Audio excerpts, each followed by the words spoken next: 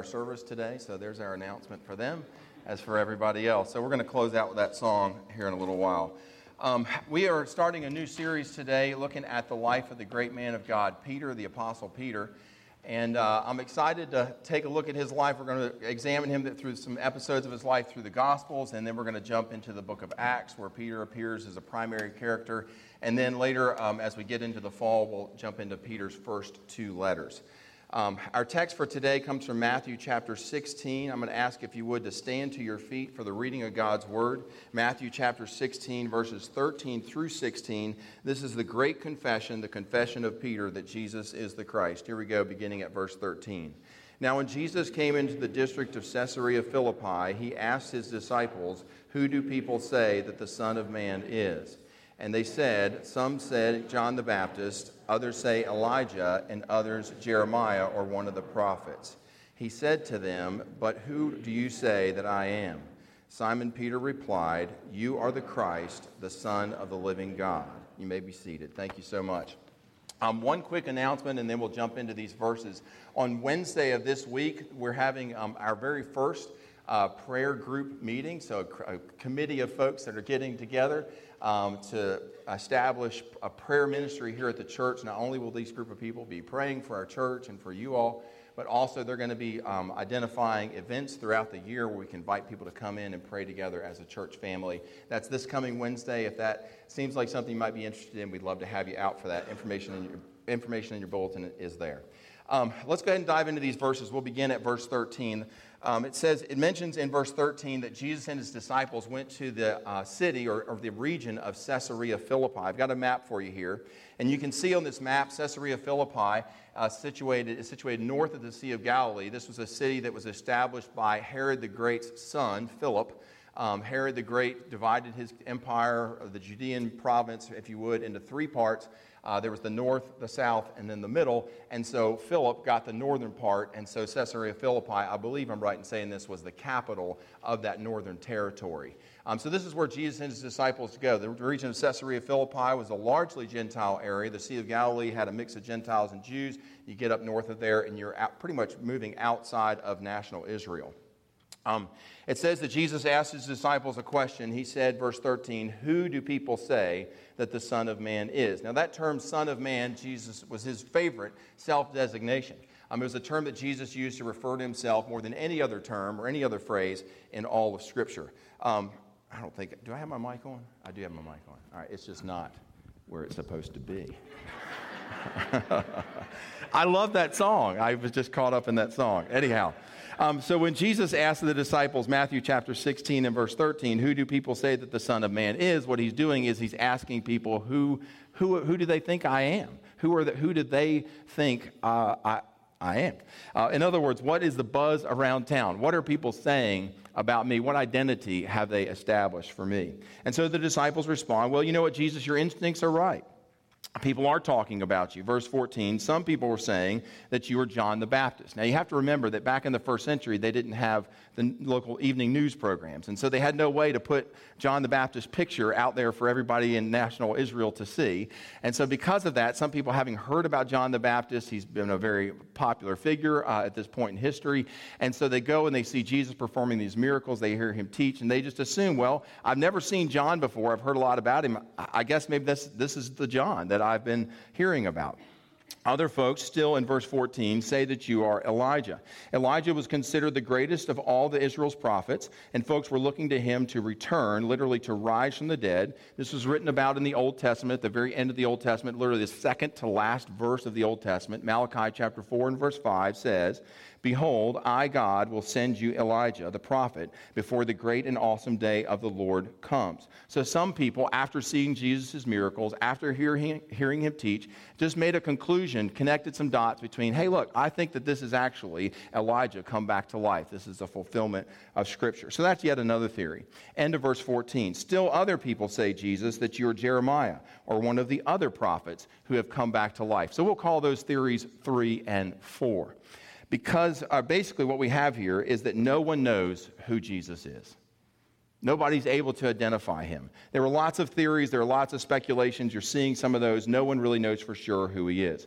So Jesus then turns the question directly to the disciples, and he asks them, verse 15.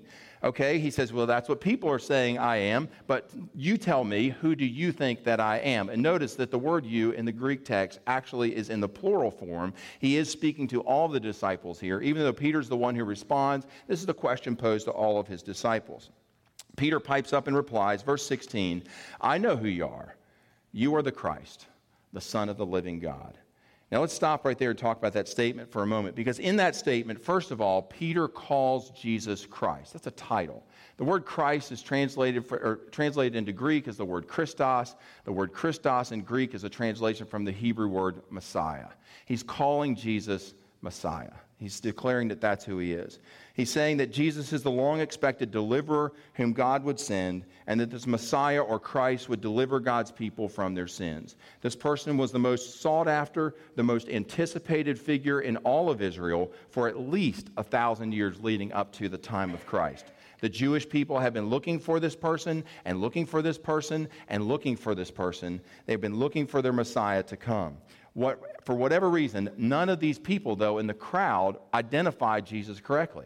Remember, they said they thought he was John the Baptist. They thought he was Elijah. Some thought that he was Jeremiah or maybe one of the other prophets. None of those Jewish scholars in the crowd who were constantly and methodically searching for the Messiah, none of them came to the conclusion that Peter came to. Verse 16, you are the Christ. And then Peter goes even further beyond that and says, not only are you the Messiah, not only are you the deliverer that we've been looking for, but you are also the Son of the living God. That is, you are of divine origin.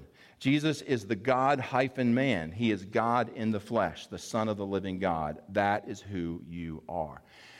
Wow. I mean, that's pretty remarkable. You think about, put yourself in Peter's shoes. You got all these Jewish scholars around. You got all these crowds following Jesus by the tens of thousands. Everywhere Jesus goes, he's so popular. And here Peter makes the declaration and gets it right about Jesus' identity. Flip over in your Bibles to John chapter 10, or you can follow along with me on the screen. John chapter 10. Because what we see in Peter's declaration is that the professors of the seminary professors, the professionally trained Bible scholars, that even though none of them picked up on who Jesus was, they actually had the possibility that Jesus was a Christ, was the Messiah in front of them. It wasn't like that didn't even occur to them that Jesus might be the Messiah. That certainly had occurred to them prior to this. Flip over in your Bibles, John chapter 10. The Jewish doctors of the law asked Jesus, verse 24, so the Jews gathered around Jesus and said to him, how long will you keep us in suspense? If you are the Christ, if you are the Messiah, just tell us. Tell us plainly. You see, the Jews knew about the possibility of Jesus being the Messiah. In fact, they even knew that Jesus was claiming divine origin. Skip down to 6 verses later, verse 32. Jesus asked the group, he says, I've shown you many good works from the Father. For which of these are you going to stone me? They had picked up stones. They were about ready to stone Jesus. Here's how they respond. Verse 33. Oh, it's not for a good work that we're going to stone you. In other words, he just healed this guy. It's not because you just healed this guy and done this really nice thing for him that we're going to stone you, but rather we're going to stone you because for blasphemy, because you, a mere man, make yourself to be God. You see, Peter's confession that Jesus was both this Christ figure and God in the flesh, friends, that was a well-known option that was in front of everybody, but nobody wanted to make that conclusion. Nobody wanted to draw that belief or make that confession. Back to Matthew chapter 16, verse 17. So Peter has made this confession, and now here is Jesus' response to Peter's confession. Verse 17, blessed are you, Simon Bar-Jonah.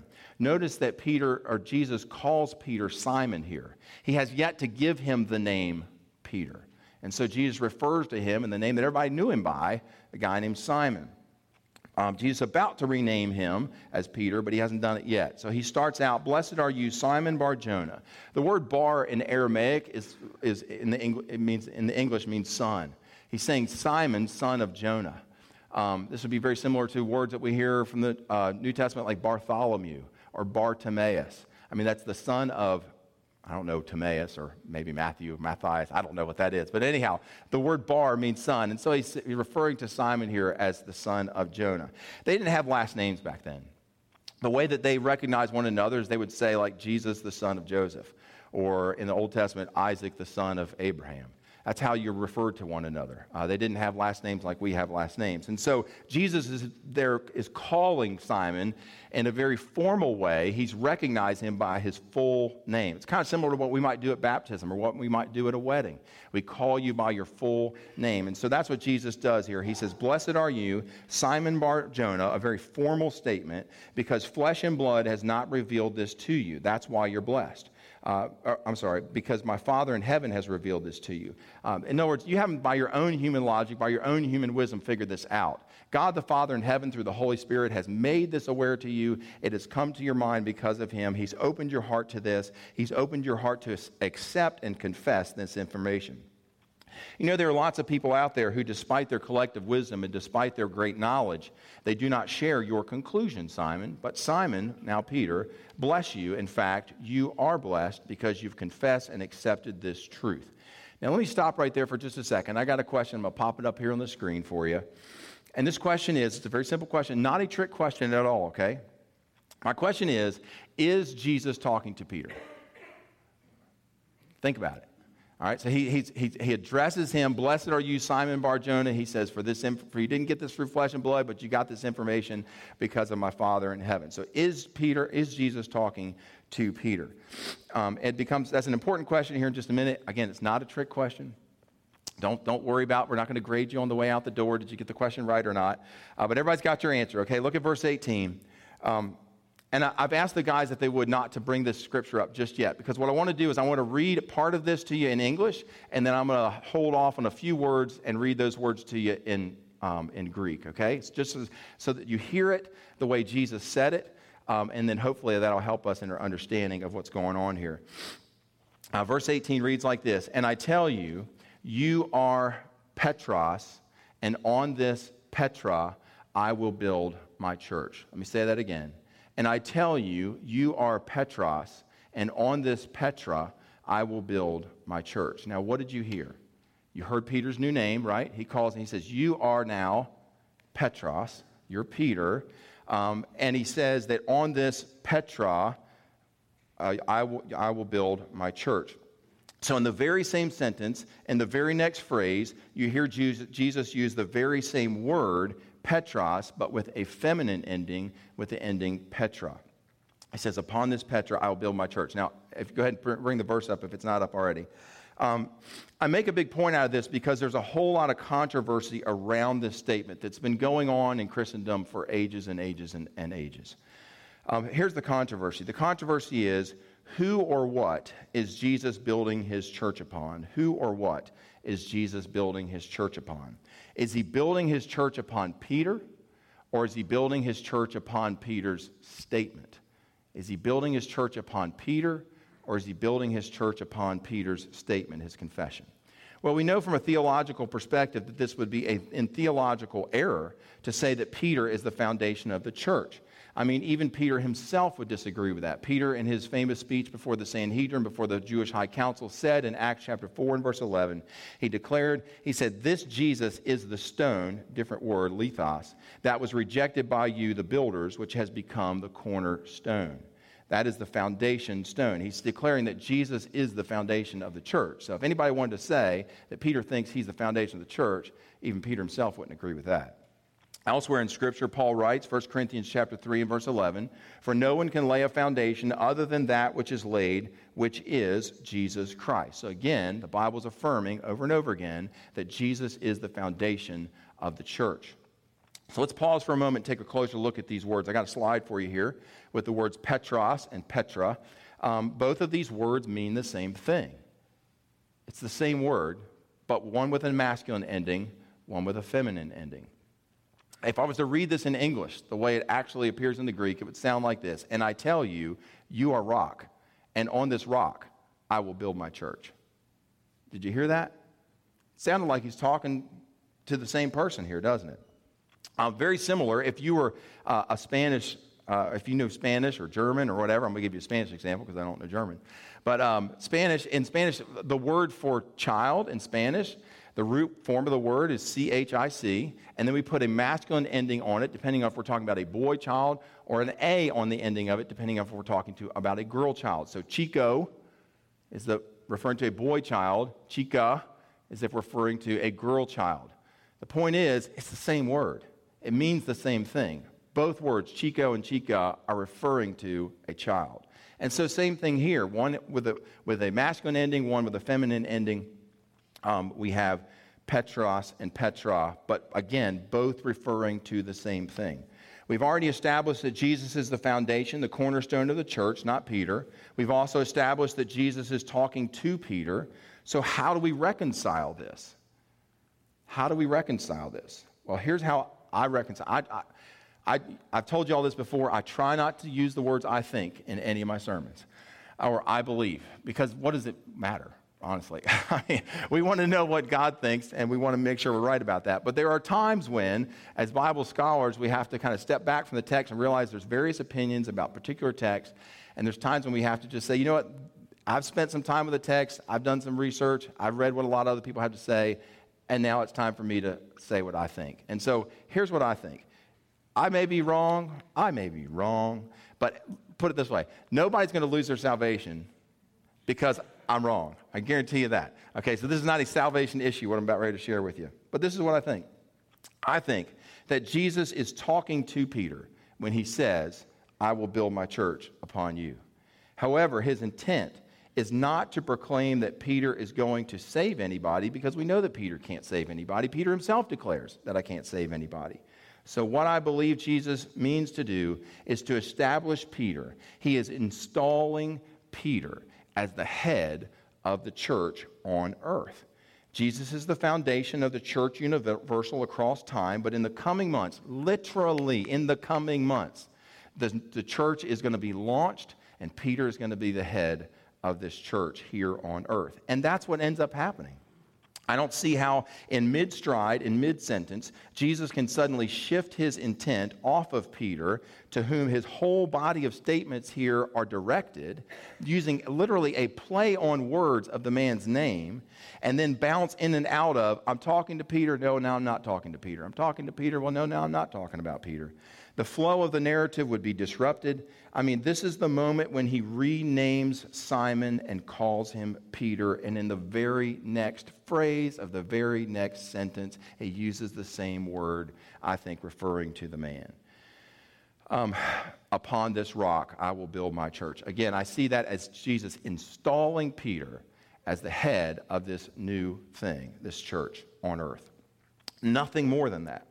Furthermore, there is not one single occasion in the Scriptures after this event where anyone questions Peter's authority or Peter's role as the head of the church on earth. The disciples knew what Jesus meant. The disciples knew the limits of Peter's authority. I mean, Peter was not out trying to take Jesus' job. Again, Peter knew that he couldn't save anybody from their sins. Peter knew that he had to turn to Jesus for that to be able to happen. He never even considered exalting himself above his Lord and Savior. For goodness sakes, the guy was crucified upside down because he didn't think himself worthy to be killed the same way Jesus was. Now that's the theological response to this verse, but then there's also a political side to this verse. And so let me kind of share a little bit about that with you. And I think that drives some of why some people arrive at where they do theologically. The political side of that is because of what the Catholic Church has done with this passage. And I'm not trying to pick on our Catholic brothers and sisters in Christ here. That's not what I'm trying to do here, not trying to pick a fight. But I'm just going to tell you where the Catholic Church lies and what they've done with this verse. This comes from the Catechism of the Catholic Church. I got a slide for you here. And here's how it reads. The Lord made Simon alone, whom he named Peter, the rock of his church. He gave him the keys of his church and instituted him shepherd of the whole flock. This pastoral office of Peter and the other apostles belongs to the church's very foundation and is continued by the bishops under the primacy of the Pope. End of quote. Here's what that statement just said. It said that the Pope is an extension of the office of Peter as the leader of the church here on earth. It said that when Jesus installed Peter as the leader of the church, that he was actually establishing a line of succession, and that line of succession would run through the office of the Pope. Now, again, I'm not trying to pick on anybody here, but is that really what Jesus was doing? Like when I'm reading these words that Jesus says, do I think he had in mind a line of succession that would lead through the office of the Pope? For me, just being honest, I think if we're being honest and we're being objective here, I think we would agree that that is a stretching of Jesus' intent and of his words, and that we would be reading way into the words of Jesus, something that is never intended to be there. So for me, I don't see Jesus speaking to anyone but Peter in that passage, and I don't see Jesus establishing a line of succession through Peter. And so that's our political treatment, if you would, of that passage. All right, well, that is our treatment of this text for today, and so there's a lot more in those verses, a lot more that we could spend time talking about, and I literally was wondering, like, what time would we get out of here if I kept going? So I'm just going to stop right there for today, and it means it's time for us to ask the question we ask every week around here: what difference does all this make to my life?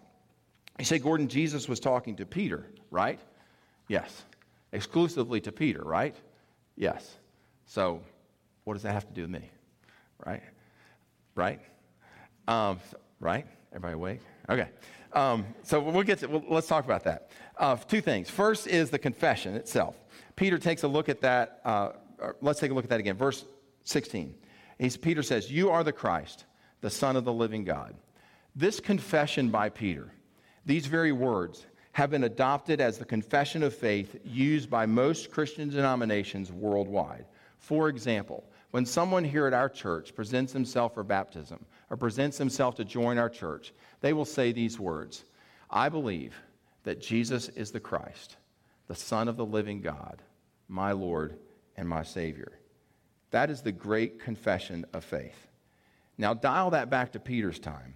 Again, everyone knew that the option of Jesus as the Messiah, that option was on the table. I mean, they had that as one of the possibilities of who Jesus was. And yet, who did they say he was? Some said he was John the Baptist.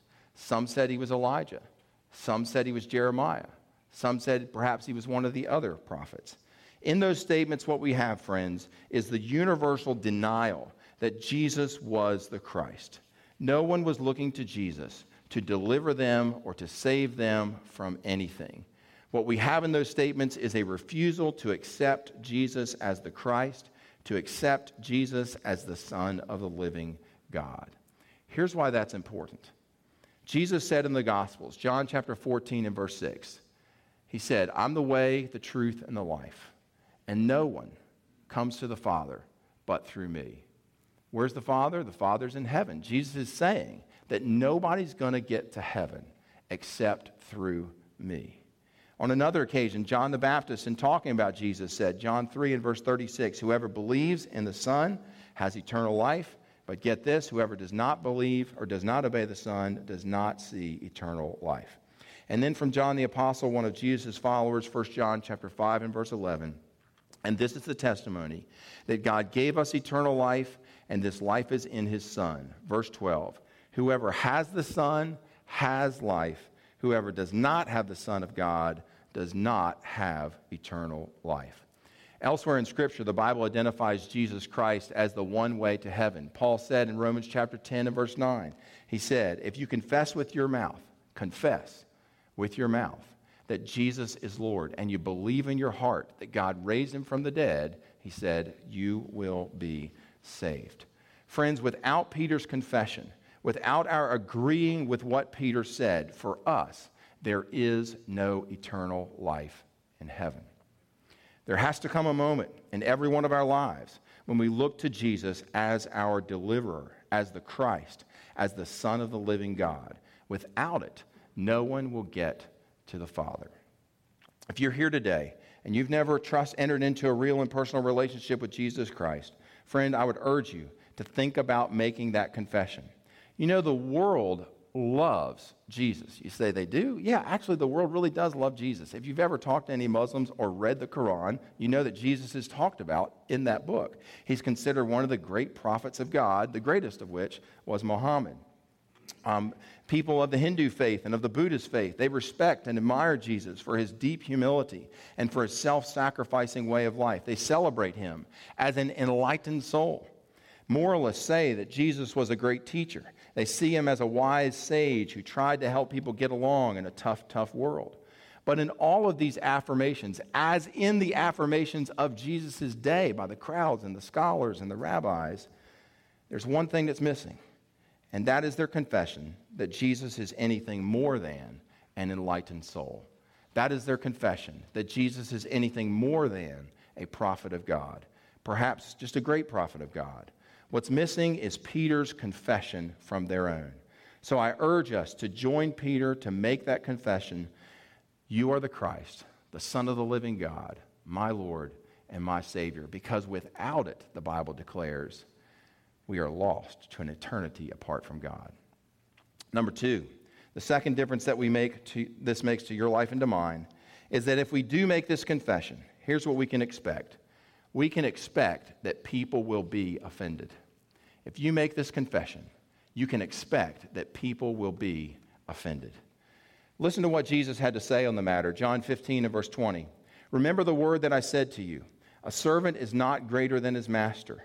If they persecuted me, they will also persecute you. Friends, there is no way to preach the message of the cross and be popular with the world at the same time. Let me say that again. There is no way for us to preach the message of the cross, to make that confession of faith, the exclusivity of Jesus for salvation, and expect to be friends with the world at the same time. They persecuted Jesus, he said, and because they did that, they're going to persecute us as well. Friends, we can expect the world to be offended and to persecute us when we say the same. Preaching the exclusivity of Jesus for salvation will not win you friends. Nevertheless, despite the cost to us, personally, financially, relationally, we are to preach that message, the exclusivity of Jesus for salvation. We are to lead people to that great confession, because without it, they are lost to an eternity apart from God. Now, I'm going to share with you, maybe we won't get that next verse. Let's just hold off on Romans. I'm going to share with you a verse that I hadn't told the guys about in the back because, we were up here singing and the Lord spoke, so I'm going to share it with you. It comes from James chapter 5. If you have your Bibles, you can flip over there or just listen to the words. James chapter 5, beginning at verse 13. And here's what James writes. He says, anyone among you, just one of those days, right? Is anyone among you suffering? Let him pray. Is anyone cheerful? Let him sing song, praise. Is anyone among you sick? Let him call for the elders of the church and let them pray over him, anointing him with oil in the name of the Lord. One of the great benefits to us when we make that confession of faith and enter into that relationship with Jesus Christ as our Lord and our Savior is that Jesus says, you know what? I've got the resources of heaven at my disposal, and I want to come and bring those resources to bear in your life. And so I would like this morning, we're going to have our communion service here in just a few moments, and then we'll have our closing song. I'm going to invite, it's just one of those days, sorry. I'm going to invite as many, because I know your stories. I know what's going on in many of your lives. I'm going to invite as many of you as would be willing to come and to bring your family with you, to stand here at the front, to allow us to anoint you with oil, to allow our elders to pray over you, and to receive what the Lord wants to do in your life. Let's bow our heads together for prayer. Most gracious God, we thank you so much for the chance to be together as your people today. Lord, you're not done ministering to our hearts yet. You've spoken some great truths into our ears. We've heard it, we've received it. But yet, Lord, there may be some more things that you want to do today. And so, God, we just want to declare that we're here. We're like Peter. We're ready. We're willing, Lord, to receive, God, whatever it is that you want to do. Lord, as we turn our attention now toward this table, as we remember your shed blood and your broken body, we are humbled. We have hearts filled with gratitude that you would show so great a love for us, that you would lay your life down for our own. Lord, speak, minister to our hearts, we pray. In Christ's holy name, amen.